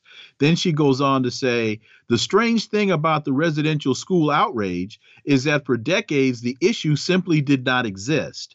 Well, that's really just the standard white supremacist narrative. We can go back to stories of the happy slaves. There are all kinds of revisionist histories and narratives. Well, of course, for decades, there was an outrage from her perspective and from her community and from the interests that she represents. That has nothing to do with those that were dramatically impacted by the white supremacist nature of the American political system, American conquest, and this whole idea of manifest destiny. That's very true, and it's about suppressing the people, and that's why I wrote the editorial the way I did yesterday. It's time for us to stop letting them do that to us. It's time for us to get control of our own narrative, and it's so critical. Now, the point she made about it was not an issue, it has always been an issue. It just, quite frankly, some of our elders are not able to talk about the hurts, the pains. Some of these people were raped, sodomized in these boarding schools. I was in Oklahoma City 2 weeks ago on Saturday, 2 weeks ago this past Saturday, and when Secretary of the Interior Deb Haaland was there to start hearing the testimony from the survivors of the Indian boarding schools. And an 84-year-old man talked about being sodomized for years and years, and other Native people, elders, finally talking. One woman said, I was not even able to talk about the atrocities that happened to me up until 2 years ago. Said she's been through various counseling, therapy sessions sanctioned by the Bureau of Indian Affairs. 5 of them, she said, different. And she said she's still in therapy twice a week just to get through this. And these are things that happened to her decades ago. And so the scars, the wounds, the healing that needs to take place is, to me, a good starting point is to get those stories from people who the white people, the conservatives may think it was not an issue, but it has been an issue to our people for a long time. We were talking about it among ourselves. They just weren't hearing about it. Well, the other thing, when I look over this person, basically saying things like, well, these things, if they happened, there wasn't much to them. They probably, literally saying like, oh, yeah, they probably died of tuberculosis or something like that. What you see is this, flat out denial. It's like, I'll put it like this. When we hear people scream about Holocaust denial, this is exactly that. You read this American Conservative article, and I walk away with one thing, Levi. I walk away with a person reading it saying, this person is basically saying, we got to deny it because we aren't really against it. That's what I hear. A person who's denying it because they don't oppose these kinds of atrocities and they're still in favor of settler colonialism today. So they can't possibly say, yeah, this stuff happened and it was wrong. Levi. Yes, yeah. I ran out of space, quite frankly, in my column yesterday. But you brought up the tuberculosis thing. It was so interesting. These Indians were spitting on the ground, spreading tuberculosis, and as if they had to take our kids out to teach us how to do something. Now, I'm going to go back to what is known as now indigenous intelligence. Do you know how many pharmaceutical companies have ripped us off because we were able to provide them with the plants for healing methodologies? They have literally ripped us off. So don't tell me Native people were just sitting around, and they're the ones who brought us TB. We did not have tuberculosis until the white settlers came. So for her to even put that in, it really incensed me. And like I said, I ran out of time, and I may even address it in a separate column because that one really made me mad. So talk about now, the Pope apologizes for, quote, evil committed by so many Christians in Canada's residential schools. Pope Francis today has begun a long-sought act of reconciliation in Canada, decrying the country's catastrophic residential school system for Indigenous children and asking forgiveness for the evil committed by so many Christians. I'm deeply sorry for the ways in which, regrettably, many Christians supported the colonizing mentality of the powers that oppress the indigenous peoples. Pope Francis spoke to this. Talk about his admission. Talk about his asking forgiveness. I didn't hear him talk about reparations. No, he didn't. And I thought it was interesting how he mentioned how the Christians, the church supported this whole notion of the colonizing mentality of the powers that oppress indigenous peoples. What's interesting enough is he blamed it on the government because when I read that line, basically saying that they just supported that whole effort, and I think, and I'm not a lawyer, but I surmise. They have to coach. He has to really watch how he says these things so that the church won't be sued per se. Correct. And I think that's really the essence of it. It always comes down to money, and we know that, especially in a capitalist society, that people are so careful when they do these apologies, and they kind of give that corporate line, and he kind of took that corporate line even today with that, and I'm not Catholic but my sense is he's kind of a sensitive man. I mean, in comparison, because the conservative Catholics here in the United States, they really oppose some of his lines. So I will say this: I do applaud the fact he's even there. He didn't have to come, obviously, but is it far enough? Reparations need to take place. Something needs to be done. Back in 2009, the United States Senate passed a resolution apologizing for slavery, but written into the resolution was this cannot be used as a basis or to justify reparations. Yeah, and like I said, it always goes back to money, right? I mean, in a capitalist society, the white power base always are going to protect their own interests, and I think that this is why legislation is written the way it is, and even this apology the way it's written right now, so that we can't go back and it's he asked for forgiveness, and some people question that whole notion that forgiveness is easily given. among Christians, right? Jesus said he would forgive our sins. Well, does that mean we can really do anything and everything that we want to do, and all we have to do is ask for forgiveness and everything's okay? I mean, I'm not sure that's possible. I mean, especially when kids were died far from homes at these residential schools. How do you forgive that? And we're still in the United States. Native News Online in the last year has done over 100 stories. We have 120 stories, actually. We have published over 120 stories since May of 2021. And so many of them talk about the tragedy of these kids who were removed from their homes, their families, taken to reservations, and they moved them farther and farther from home because these kids were literally at first running away. If you're 5 miles from school, you could run away and your parents would hide you out.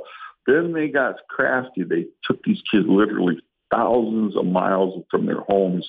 We just had a reporter flew with the family from Carlisle, Pennsylvania, up to Kodiak, Alaska, because they reburied this child from, I think, the late 1800s. And the community came out, and we're going to publish the story soon. But the photographs are so telling, and the tragedy, the looks on the faces decades later of the hurt of this family. And think about a child being buried far from home, thousands of miles. And this is what happened in these boarding schools. And, I'm not go as far as to say that these children were murdered. Yes, some of them did die of diseases. But the idea that the government didn't have enough care even back in the 1800s, because they said they couldn't afford it, send these kids home. Every child should be where they're from, their tribal community, or, especially in modern times, white people wouldn't tolerate that. They wouldn't tolerate their children being buried thousands of miles from home. Give me a break. And the other thing, and maybe this is, I don't know, being nitpicky, but this is the way I see it. When the Pope says, "I'm deeply sorry for the ways in which, regrettably, many Christians supported the colonizing mentality of the powers that oppress the indigenous people," you're saying that Christians kind of individually supported things, people did things, and a colonizing mentality of the powers. Here's what you're not saying. This was a culture. This was a cultural belief. This was a way this wasn't individual Christians or whatever. This was a culture that said, we can come in, we can take these indigenous people, we can treat them like they're not human, doesn't matter what happens to their lives. It wasn't just a few Christians or just the government. The entire culture went along with this. And so you can say the Christians did it, or colonizing powers implies some evil people at the top. It was an entire culture. And that's kind of what they can't say, that our culture, the culture that our culture today came from, was pretty evil when it comes to the way they treated indigenous people. Your thoughts, Levi? Very much so. And they really hate when we use the word genocide, but they have had various programs, policies throughout the history of the United States. I mean, for instance, the Bureau of Indian Affairs, which now exists under the heading or the Department of the Interior, originally was established in the Department of War. So that lets you know right there. Back then, the government policy towards Native people was not to save them or make citizens out of them. We didn't receive citizenship till 1924. So back in the 1800s, early 1800s, when the Bureau of Indian Affairs was established under the War Department, it was like to get rid of us. And so what happened was the boarding schools really shifted. The policy towards assimilating Native kids was shifted when they found out it was too costly to try to kill. They killed Native Americans in the plains, and they basically said, we can't kill all these Indians. There's too many, and it's just not going to happen. So they came up with this idea, well, let's take their youth. We'll get to the youth while they're young, change them, Americanize them, make them like us, and everything will be okay. And I argue, and I write, that Americans, the United States really has never known what to do with American Indians throughout history. Even now with the CARES Act, 2 years ago. They screwed that up so poorly with the distribution of funds. And I remember writing, they still don't know they still don't know how to handle Native Americans. And even where we are all these years later, we still have a long way to go. And we just have about a minute left. And there was a piece from USA Today from October of last year. In a New Mexico park, the buried bodies of Native American children are evidence of genocide. We have just about a minute left. That's very true. And I think that when the American public agrees that genocide was committed against Native Americans, I think that we can start to heal it once we start hearing some of the admission of it. And so I do applaud the Pope for doing what he did. And I'm not Catholic, but I think it's a nice step. Thank you very much. We've been talking with Levi Rickert. Levi is the editor and publisher of nativenewsonline.net. That's still up and going, isn't it, Levi? It's going really well, and we have a lot of readers, so I hope your listeners come to it. Read us. Once again, it's nativenewsonline.net. Levi Rickert is the editor and publisher. Thanks a lot, Levi. I certainly appreciate having you on the show again. You're listening to The Critical Hour on Radio Sputnik. I'm Garland Nixon with my co-host, Dr. Wilmer Leon. There's more on the other side. Stay tuned.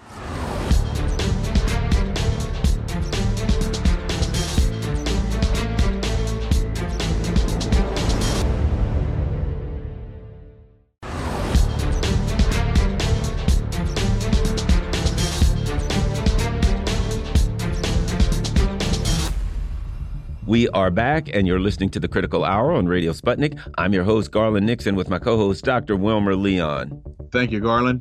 Africans are complaining about the self-serving nature of EU energy policy. Also, the EU is suffering from a leadership crisis.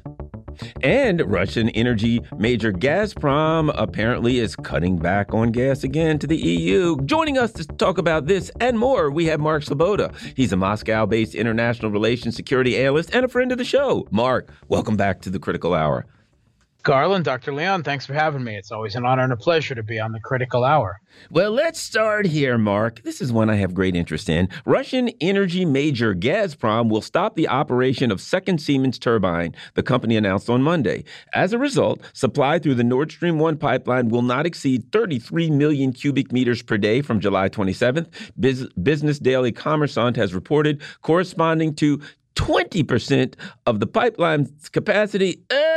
Things are getting a little tighter in the old EU. Mark Sleboda, what say you? Yeah, I don't think that this is any surprise. We talked previously about European fears that Russia would completely cut off the gas supply to the EU, even after the promise to return the first turbine from Siemens to exempt it from sanctions, and when the scheduled maintenance was done during July, when Nord Stream 1 was completely shut down for that maintenance. And I said at the time that I did not think that either we could expect full flow back to normal from Gazprom, nor them to shut everything down completely. And lo and behold, that's exactly where we're at. Russia does appear to be throttling gas to Ukraine. Gas still does transit via pipeline through Ukraine, it must be said. So it's not just Nord Stream 1. But Nord Stream 1 will now be reduced to 20% capacity, where previously it had been reduced to 40% capacity.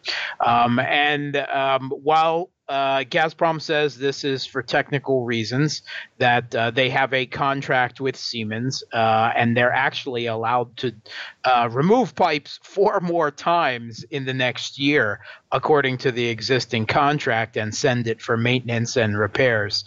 I surmise that this is probably being done to highlight once again the self-defeating nature of Western sanctions and exactly how much they need Russian gas.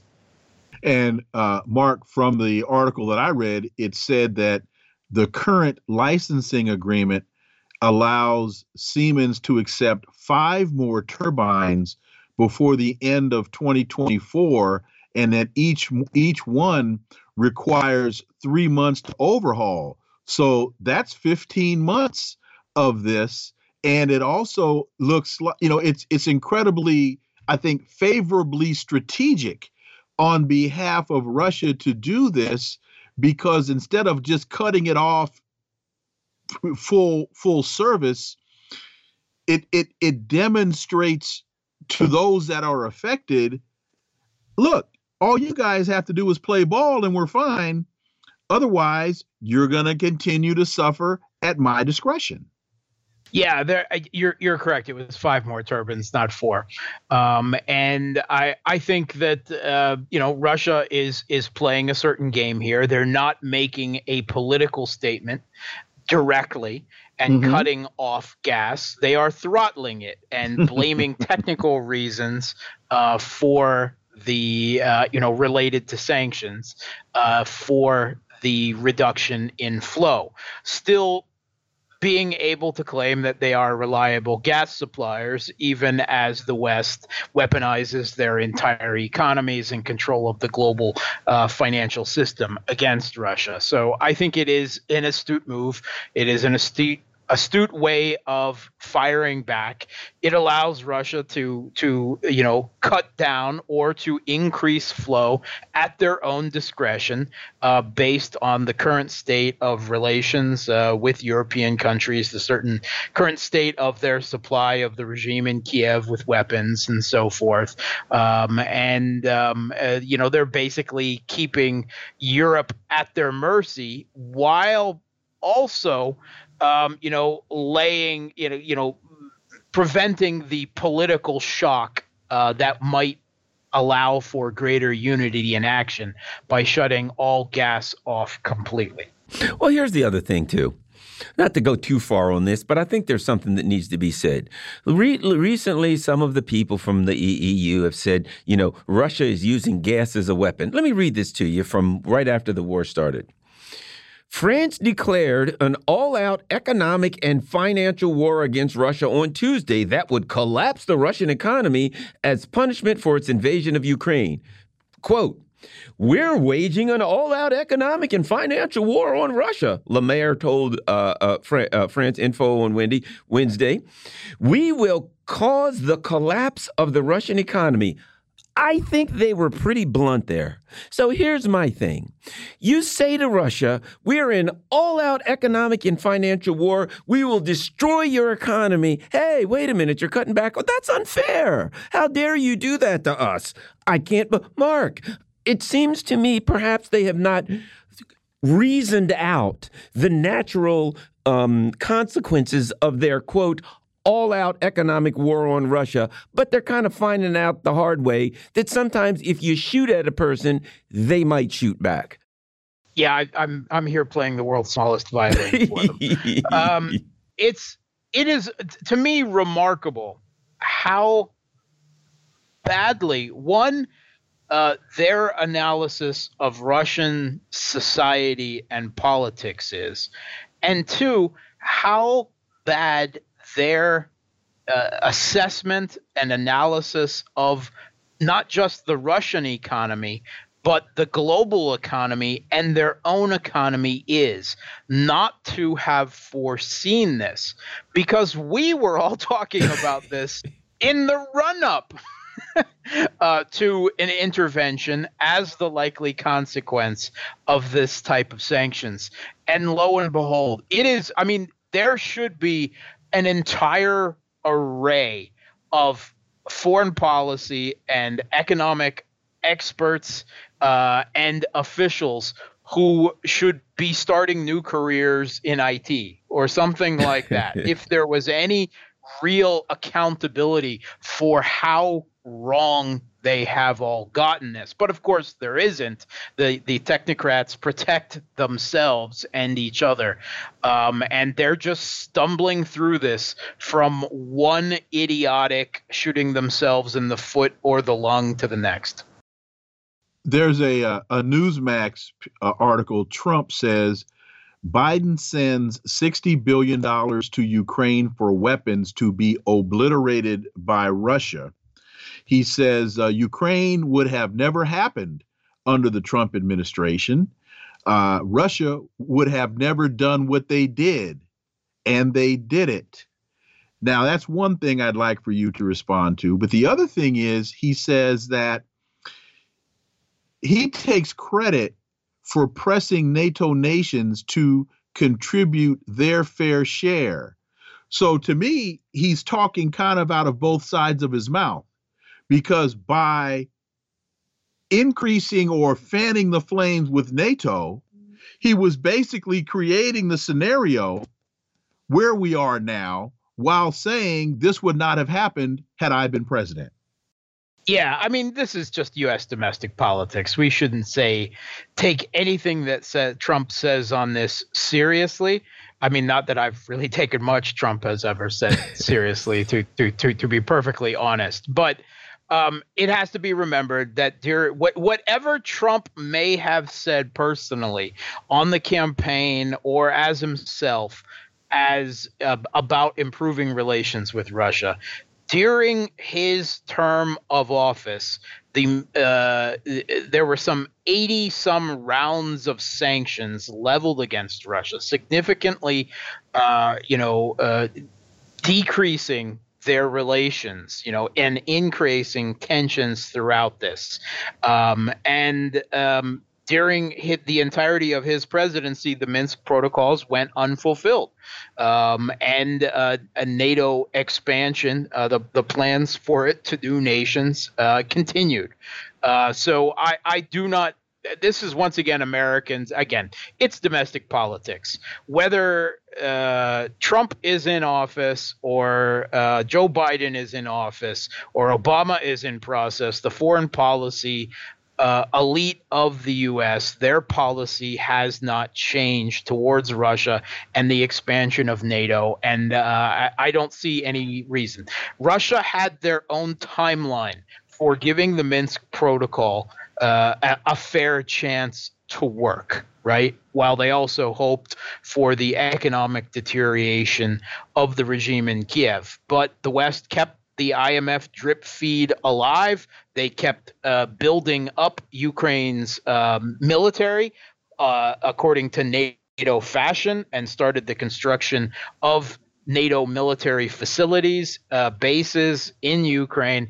And that all happened during Trump's presidency. And it just culminated logically where it did, according to what was happening in Russia and Ukraine, not according to who was president of the United States. It's not about you, Trump. It's not even about Biden. It's much bigger than all of that.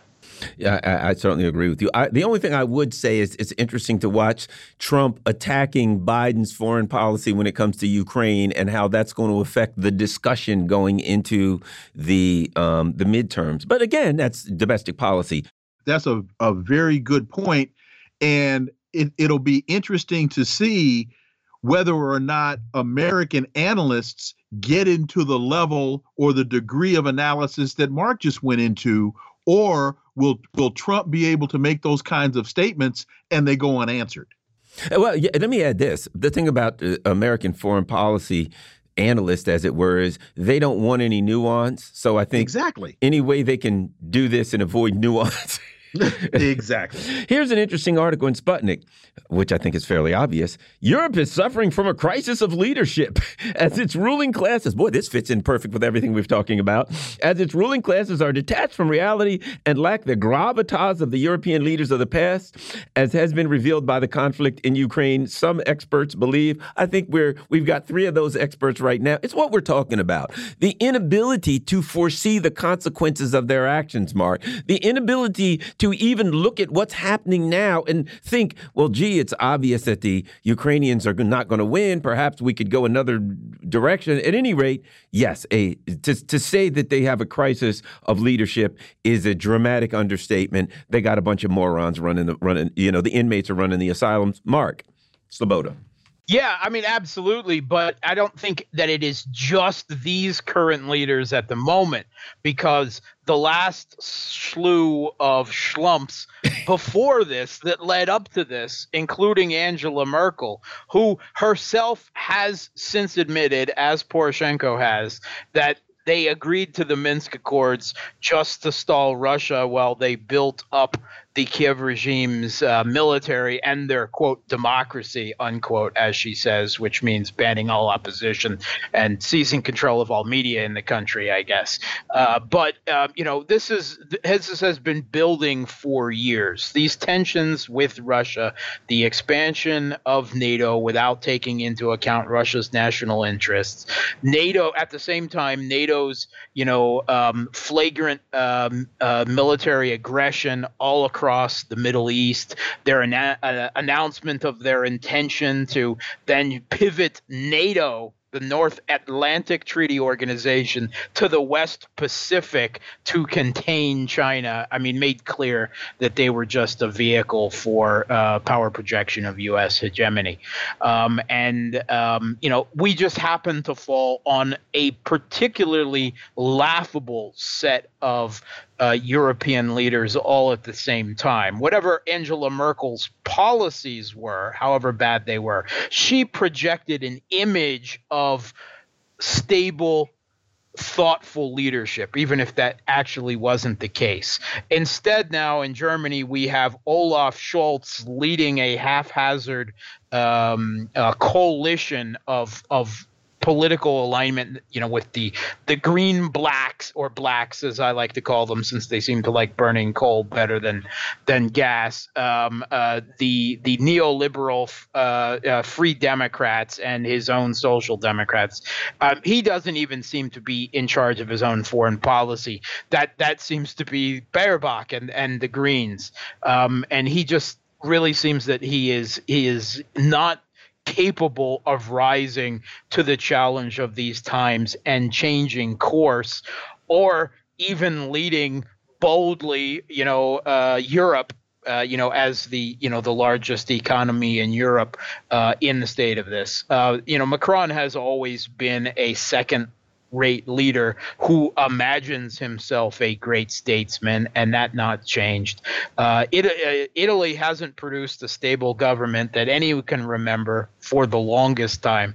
And it's amazing. The strongest political leader in Europe at this moment is Orban, whom the rest of Europe hates.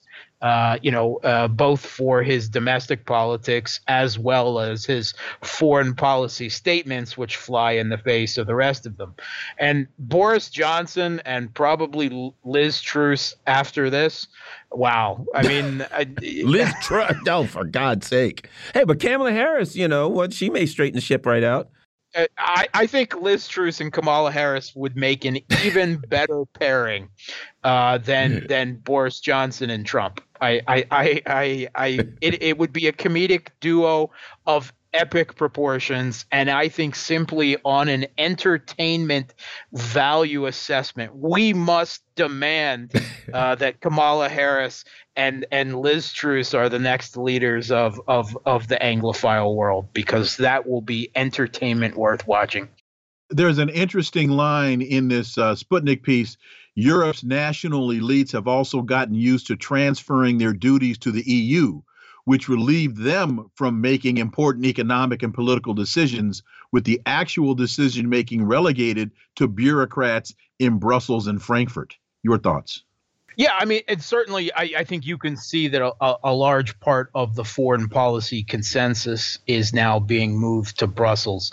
And I think a larger part of the phenomenon you're seeing across a lot of the EU countries is that for decades you've seen this triangulation of the center-right and center-left parties towards a neoliberal center where they are barely distinguishable.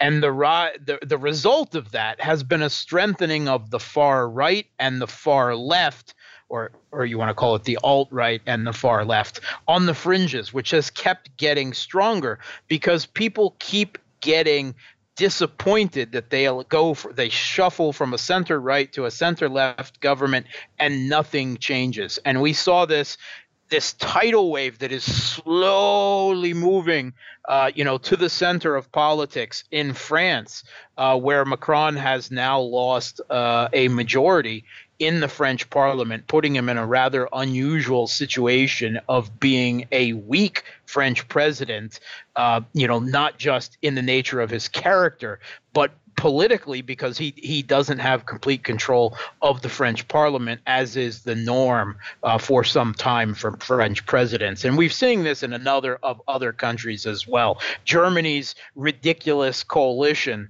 of the Greens, the SPD, and the Free Democrats is another sign of this. And you've seen the far left and the far right gain strength in Germany as well. People aren't satisfied with a center right, center left that results in no change and the same foreign policy. And leaders who are just a product of that triangulation and don't offer anything, besides spin and posturing. Thanks a lot. We've been talking with Mark Sleboda. He's a Moscow-based international relations security analyst. You've been listening to The Critical Hour here on Radio Sputnik. Thank you for allowing our voices into your space. On behalf of myself and my co-host, Dr. Wilmer Leon, we hope you are informed and enlightened. We look forward to talking with you all tomorrow right here on Radio Sputnik. Be safe. Peace and blessings. We are out.